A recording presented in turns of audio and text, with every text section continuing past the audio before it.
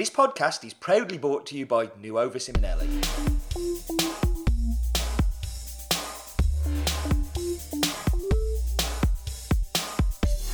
Welcome to my mind. Welcome to the insights of my deeper thoughts. My name is Steve Layton.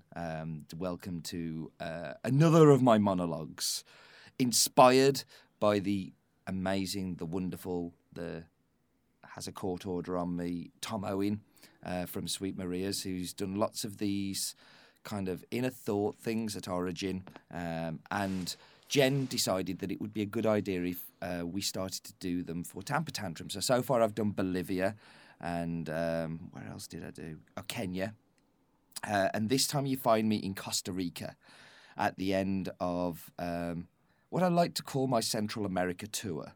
I've played some of the biggest venues, and now I've been around 4 countries in Central America, visiting producers that we buy from, and just really catching up, a little bit of cupping, all of those things, which I shall tell you more about as we get into the detail. Before I get into the detail of my Central American tour, I think it's kind of good to tell you the places that I haven't been and why I don't go there. So, first off, I know it's not Central America. People, please do not need to correct me. But I don't go to Mexico. I have bought Mexican coffee in the past, little bits of Mexican coffee, kind of bits here and there. But it's a country that really scares me, in more so that the quality is very transient. And one year you will find something amazing. I've yet to find anything that then continues to be amazing afterwards. So what I end up doing is just finding little bits. So we don't really have any strong relationships there. Not to say that I wouldn't like some strong relationships there. I really, really would. And I'd like to be proved wrong on Mexico. But it's just somewhere that I don't really see the value in going, because I could get really friendly and attached and close to these people. And then it disappears away. So it's kind of, it just doesn't seem to make sense.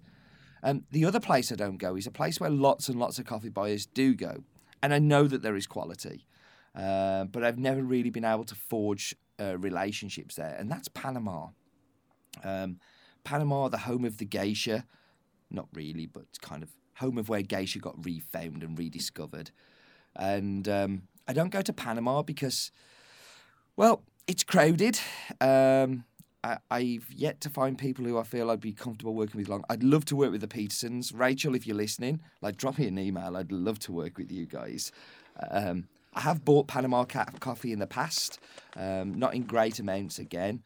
And I don't know, maybe it's my blind side, but I just don't seem to be able to build something that's sustainable. The other country that I didn't go to in Central America was Honduras.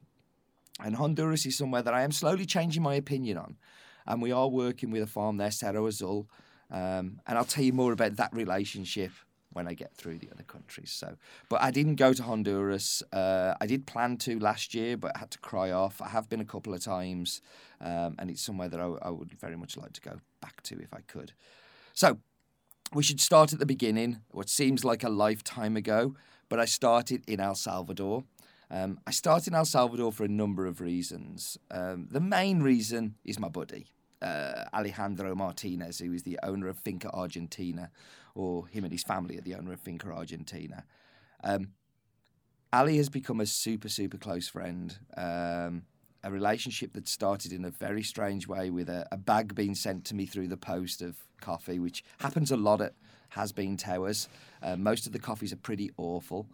This was a rarity where the coffee was pretty amazing. So I've been working with Ali for a number of years. I normally stop at his house when I go to El Salvador. It's lovely not having to stop in a hotel, spending time with his family and his friends. And he really is one of my closest friends, not just in coffee, but in life in general. And we spent the first day, we arrived on the Friday, we spent the Saturday at Finca Argentina, which is Ali's farm, which we had an amazing time visiting. It is not without its problems. Ali is a fantastic producer who is really working hard to try lots of different things.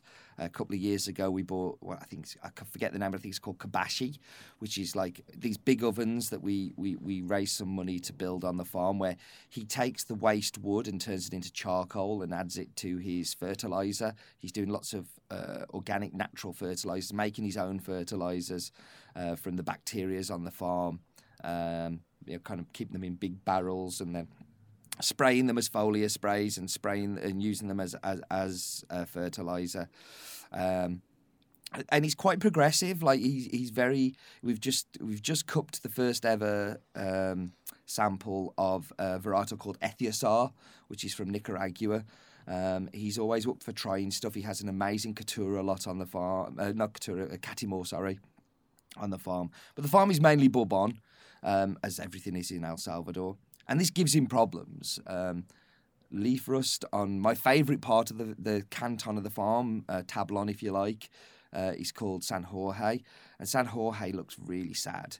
The plants are really struggling. There is still a leaf rust problem, very evident in El Salvador, and it's somewhere that it's better, but it's not fixed by any stretch of the imagination. And San Jorge particularly looked quite sad. And Ali's trying to do the right things, you know. He's looking after the plants. He is using some leaf rust sprays to try and keep it under control. But if you get leaf rust just as the fruit is starting to form, you can't spray. And it's just a terrible time for the tree that it's going through this massive stress of producing fruit, but he's struggling with combating what's an aggressive and fairly horrible disease for these trees. And it's very evident on Argentina in different sections that there's still a problem in El Salvador. We cupped the coffees. Luckily, the coffees were cupping amazing. The yield is definitely up from last year, although it's nowhere near the levels that you would expect from a farm that size, and certainly from yields from a few years ago. And Ali's got a neighbouring farm called La Manuela, which is completely virtually planted with Catimor. Not a varietal known for its cub qualities, but known for its resistance to rust and high yield. And he's just like, I need to have something that I can't rely on this up and down seesaw swinging, of yield every year. And Catimor will give him some stability. And I just worry that there's lots of other farms that are going to kind of follow similar routes. We have a plan for San Jorge. While I was in Nicaragua, which I'll get to in a little while, we've managed to snaffle him a very unique varietals. We've got some seed stock for him, which he's going to collect in a few months. And work, he's actually starting next week on the farm, where he's going to start ripping out the Bourbon trees that are suffering and try and do something more with that section of the farm. And this is the battle of producers. They have to consistently trying to reinvent themselves and do something amazing. From here, I went to Suncita. Suncita is a farm on the border of Guatemala, near to Archipan and Apaneca and those kind of places, but very near to that Guatemalan border. You can actually walk through a neighbouring farm through a gate, and there's a big post that says El Salvador one side and Guatemala the other side. I don't think they check your passport there either. I didn't see anybody checking passports. But Suncita is a farm that is a friend. He's actually the agronomist of Alejandro, and he introduced us to the guys there. And a farm that's doing very well. It doesn't seem to be as affected with the leaf rust. It's very protected. The neighbouring farms are all owned by family members who are all working and managing the farms. The yellow Bourbon that we buy from there for drop is increasing in yield, and doing very, very well. It's a super well-run farm. Very, very pleased to see what's happening on Suncita, and I think that farm's only going to get better and better. So that was there. From here, I met up with a friend called Luis Rodriguez. Luis is quite well known in the specialty coffee industry. He was a regular poster on Coffeed in the day. He was also one of the employees of the Concierjo. The Concierjo is a group that looks after the producers of El Salvador. He now has his own farm and helps his mother-in-law, Gloria Rodriguez, to manage the farms. Luis throughout, and Gloria, I always forget to mention Gloria because Gloria's amazing and I really should give her the credit she deserves, but the two of them manage the farm so well that the whole leaf rust thing doesn't seem to have affected them so much. And I think a lot of this is because of where they are. They're, again, Arshipan, Apaneka. Santa Ana is much more hit than lots of the other places. But also, again, they're surrounded by farms that are worked and managed, and they own a few farms around there. And we went to 4 of their farms, and we're seeing that, there are problems. There are problems on every single farm. Any farmer who tells you that everything's perfect he's not telling you the truth, but was looking very healthy, and yields were looking very, very good. I then went to my other friend, Ernesto Mendez. He is a rock star grower.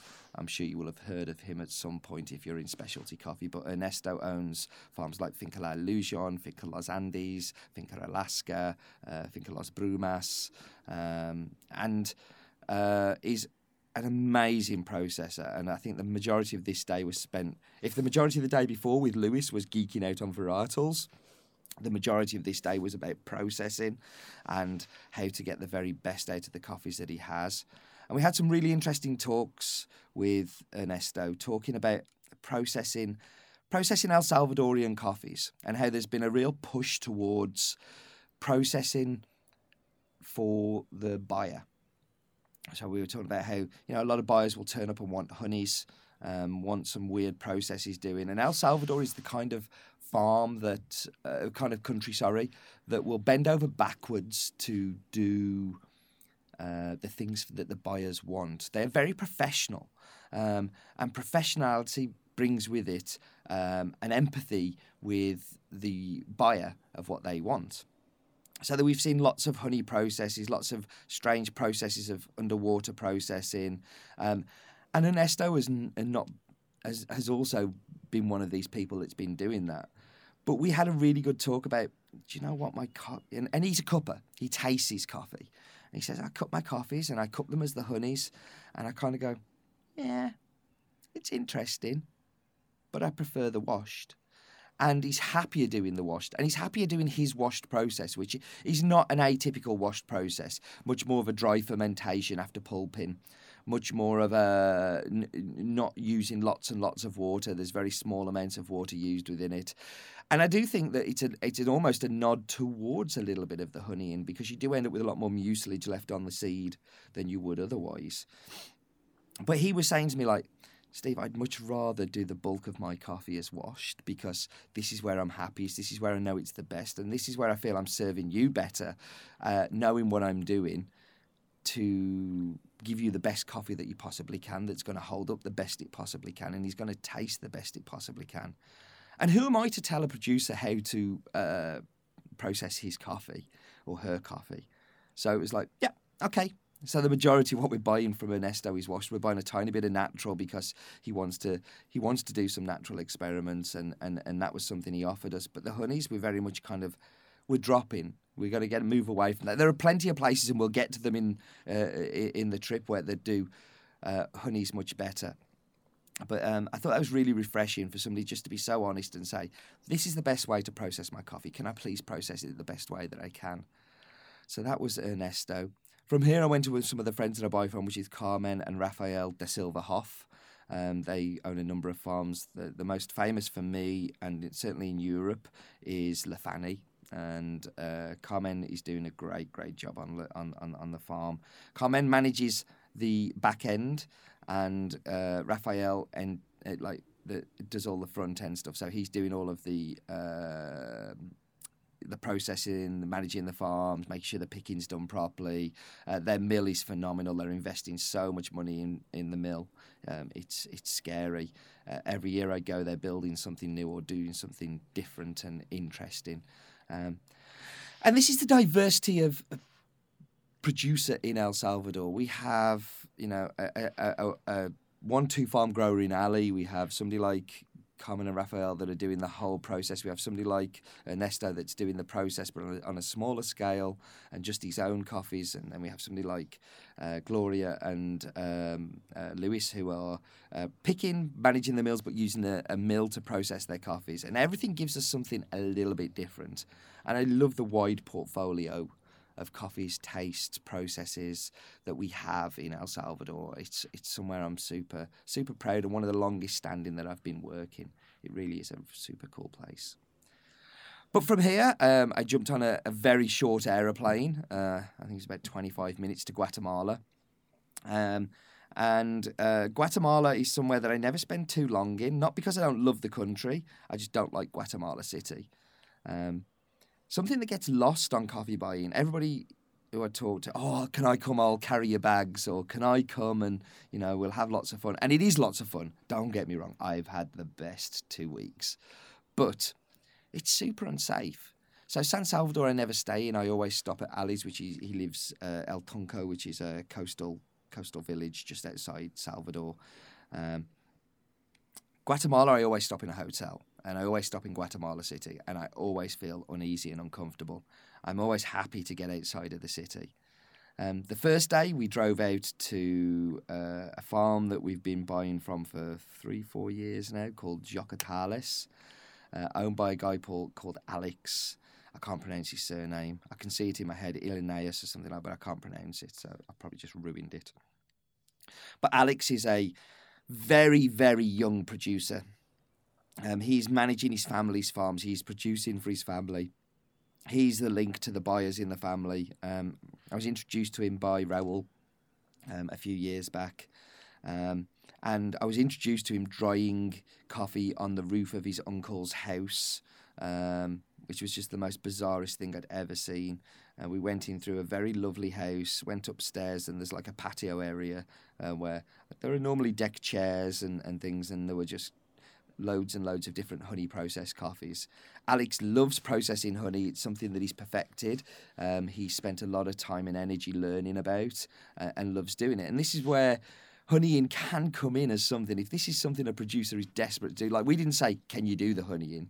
He said, we found him and he was doing honeying and they tasted amazing, and he likes to do it as a process. But it also allows him to do it as a process. So he couldn't... you can't do washed on your uncle's roof because you pulp the coffee, but you've got to ferment it. You've got to have some kind of storage. Whereas he realised that if he pulped the cherry, he could take the pulp natural stroke honey to the roof and dry it himself and be really involved in the process all along with a fairly low barrier of entry. So it's great that he wants to do that. He's also opened a coffee shop in the town La Ciudad, which is next door to Antigua. If you're ever in Antigua, go check it out. I think it's called Plus 503. If that's the dialing code for Guatemala, that's the name. But it's a really cool coffee shop. You should go in. I had a beautiful coffee in there while I was there. I had a Chemex that was just the best coffee I'd had on the trip so far. It was absolutely delicious. And Alex is doing great work to continue to improve quality. He's working with a mill now because he has more volume, but he's renting patio space and being completely in control of the process all the way through, which is super, super exciting. It's a very exciting trip, this, isn't it? From here, I went to a new farm that I bought last year for the first time, and it's the first time I'd got to go and visit them, from Acatenango. And it's a farm called La Soledad. La Soledad is a well-established farm. It's been around for a number of years. It's placed very well in Cup of Excellence in the past. They have a great varietal stock. They have a fantastic layout, but not immune to leaf rust either. And they were telling me that they've been playing with lots of varietals purely to continue to combat the problems of coffee growing. They continue to have challenges. Yields are not down as such, but they're not growing like they would expect them to with new plantings and such. But the coffee is amazing. I mean, it's just tasting just out of this world good, and it's somewhere that I'm really looking forward to trying to do a little bit more work this year. So that was my first day in Guatemala. And on the way back from La Soledad, me and Raul Rodas, who is the 2012 World Barista Champion. Did a Tamper Tantrum, which is one of the earlier ones you should go back and check out. We had lots of fun that day. Way too comfortable in each other's company, though. Way too comfortable. So the next day I went to a place called Palencia, which is, I hope I'm pronouncing that right. I'm trying to do that. Palencia, which is a city town just out to the northwest of Guatemala City. It's about an hour's drive. And it's somewhere that, as a coffee buyer, before I started buying from there, I didn't really know about. It's not somewhere I've heard of. It's not somewhere that Anna Cafe put as one of their coffee growing regions. But the guy who's growing the coffee there, he's really working hard to do a good job. Really listening to feedback, not necessarily taking all the feedback, which I don't want him to. I'm very happy for him to for me to give advice and, the knowledge we have from customers, but then for the producer to do with it what they will. But there was an interesting time on the patio. So we're standing on the patios talking about the drying, and we say, like, how long are you drying for? And his average drying time is 9-10 days. It gets very warm on his drying patios where he is. It was absolutely scorching. So it's quite a quick drying time, I think, for washed coffee. And we say, have you ever tried to just slow that down a little bit, just see what that does to the quality? No, not really. Nobody said that that's a long time. I said, well, going round kind of 10 to 14 days seems to be a kind of a good place for specialty coffee to be dried. So he said, well, why don't we do an experiment? And then 3 minutes later, there's people running around me with like brushes and turning rakes, breaking up one of the washed piles.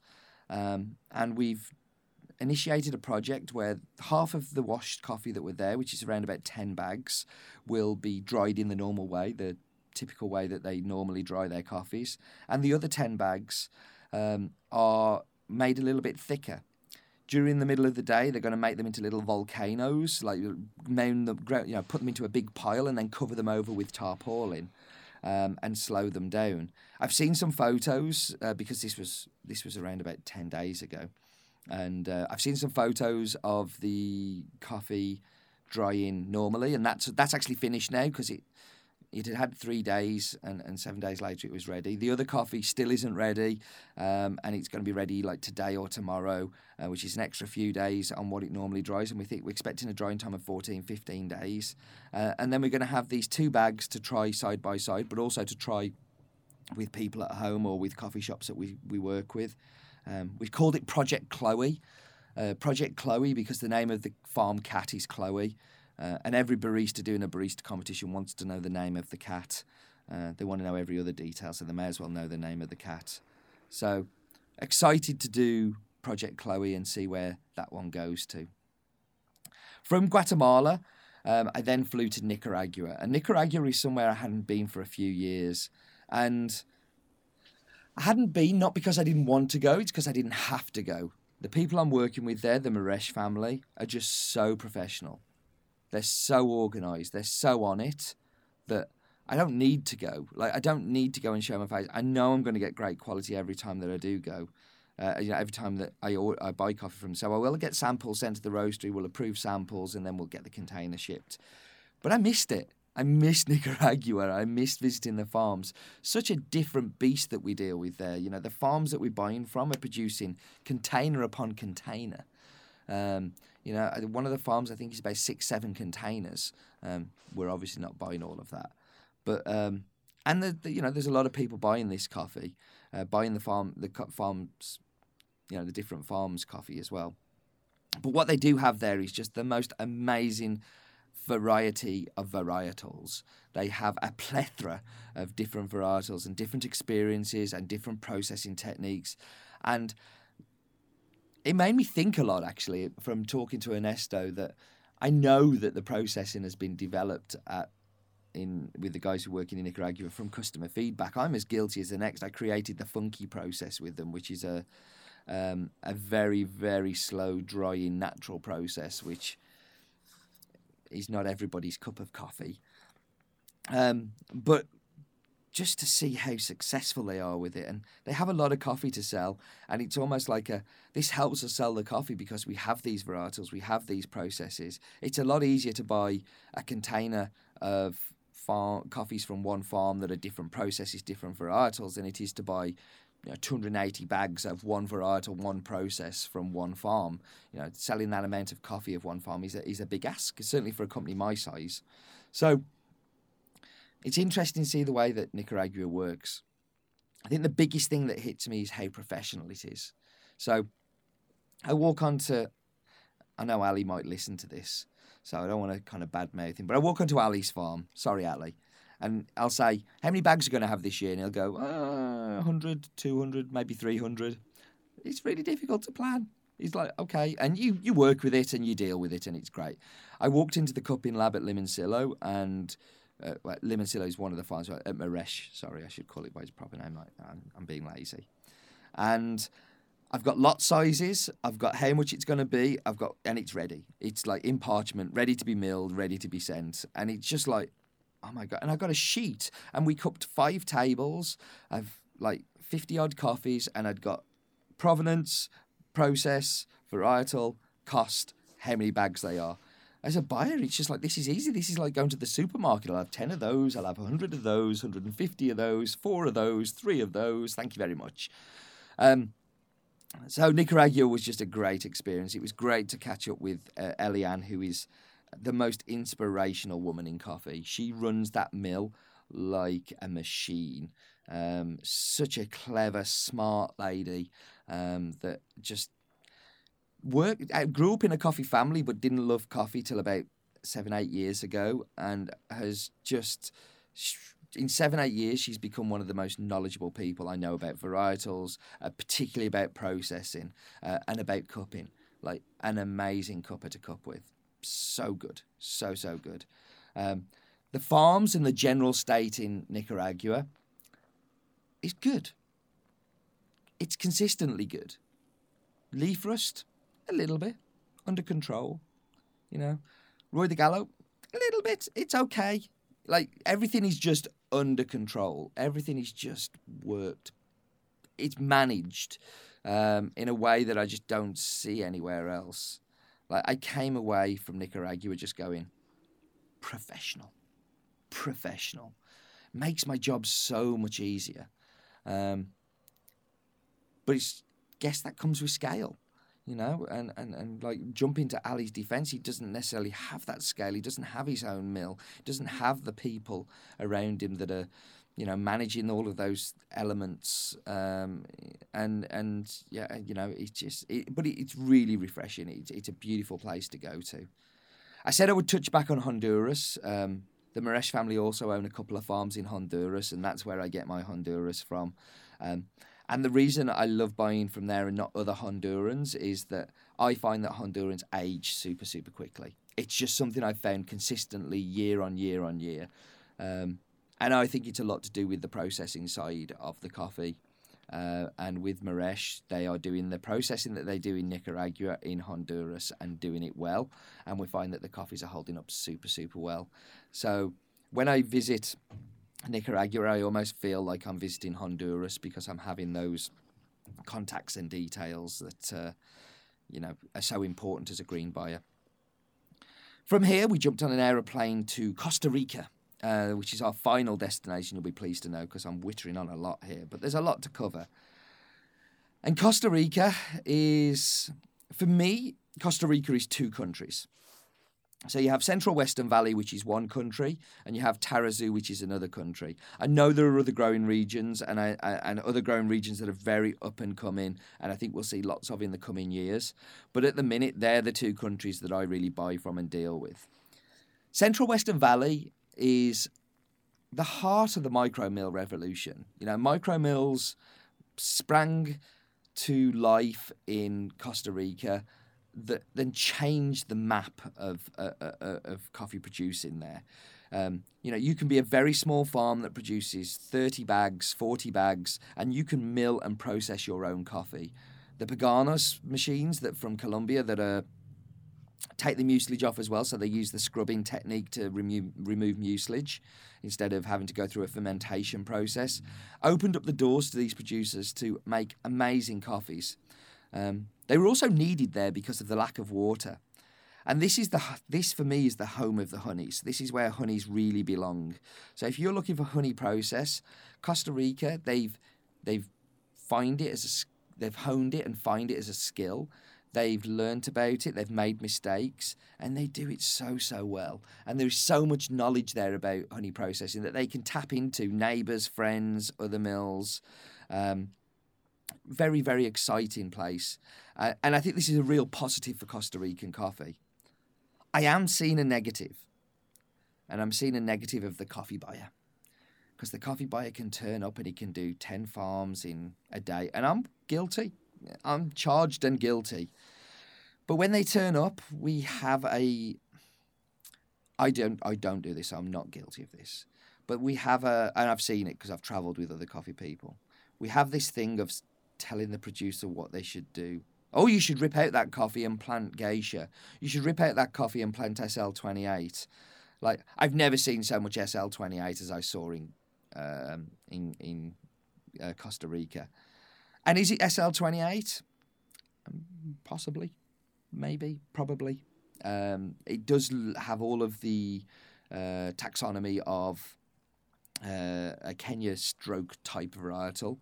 But I think what has happened is this is old SL28, which has mutated into a Central American SL28.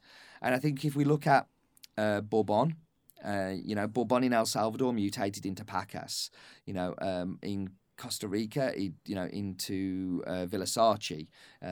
We see these mutations of varietals in places, but we don't keep calling them Bourbon. We call them Pacas. We call them, the different names that we should do. But I think with the SL28 stroke Kenya, there's such a pull for it for a producer to do that they keep calling this SL28, which I'd much rather than call them Central America SL28 or, Kenya. Kenya is a good varietal name because you can see from the cherries that, they do look SL28, but I don't think they taste the same as the SL28s from Kenya because a lot of the taste of Kenya coffee comes from processing, comes from the flavours that are transposed in the special conditions they have for processing in Kenya.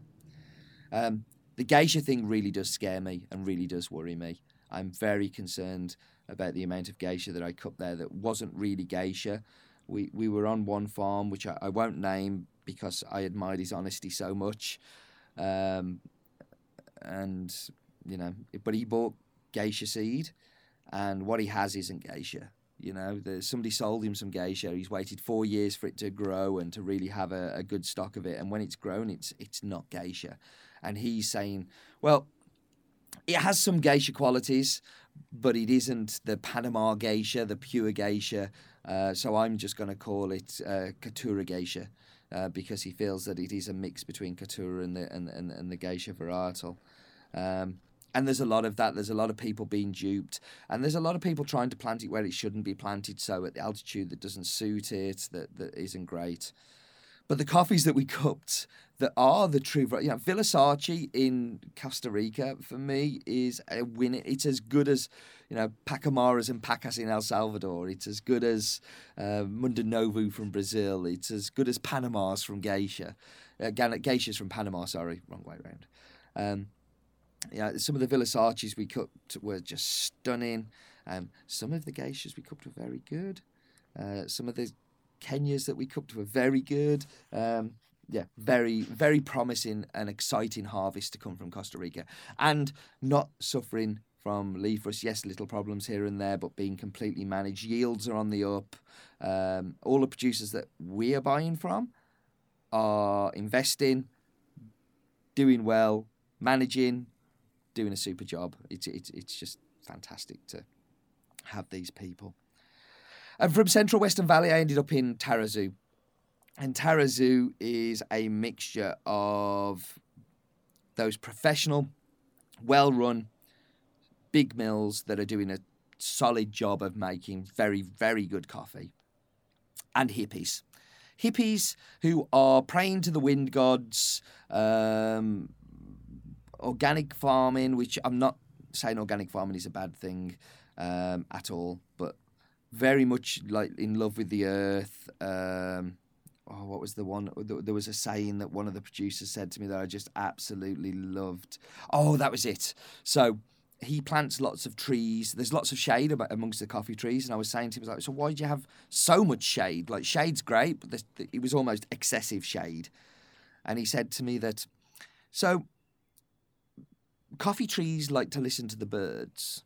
And if they don't have a song, then they're not happy. So the birds love the trees. So he plants trees that attract different kinds of birds at different times of year. So all year round, the coffee trees have their own soundtrack. I'm just like, that's awesome. That's phenomenal. Like, this dude is he's so much fun. And he's got a whole heap of hooky kooky ways that I absolutely adore. And I will be talking about them on my blog at some point because I absolutely love this guy. He's nutty as a fruit and nut bar, but absolutely phenomenal producer that is making stunning coffee that I pay way over the odds for because it's so good. And that's Costa Rica. That's it. I'm kind of done. I'm going home. I've spent 17 days traveling around. I am exhausted. It has been full on. I must have been to at least 25 coffee farms in 17 days, as well as many flights in between. And as happy as I am at Origin, I cannot wait to go home and try and relax a little and enjoy life a little bit more. I'm sorry if this has been a long one, but I did do 4 countries in 30 minutes, so you've got to give me that at least. So before I wrap up, rundown, El Salvador is in trouble and needs our helpers, coffee buyers, coffee roasters, and as baristas. We need to push El Salvador. We need to make sure that we can continue the amazing coffee industry that is there because it's at risk of dying. It really, really is. They are at a junction in the road where lots of producers are deciding, shall we stop or shall we carry on? And unless we keep paying for the coffee, then that's going to disappear. Guatemala, I wouldn't say it's on the critical list. I think there are lots of positives there, but there are lots of problems still. It's a very unsafe country. It is. There are lots of little things that are just niggling away that could become bigger if we don't step up. Nicaragua, I love you. I love you, Nicaragua. I'm coming back next year. I don't care. I don't care if I don't need to. I want to. But then there is a problem of underpaying for Nicaraguans. We underpay them because we don't value them as much as some of the more glamorous locations. And the variety and flavours that can be found in Nicaraguan coffee are vastly underrated. Vastly. Just because they can't plant geisha doesn't mean that they are not awesome. And Costa Rica, they got their back covered. They got themselves covered. They're doing an amazing job, and it's stunning. It's just, pura vida. So, thank you. I hope you're still awake. If you want me to stop doing these, tell Jen. I keep asking her, are you sure you want me to carry on? And she's like, yes, please carry on because you guys are saying that you like them. But if you are done with them, just let me know and I'll shut up. Till next time, thank you for listening. Over and out.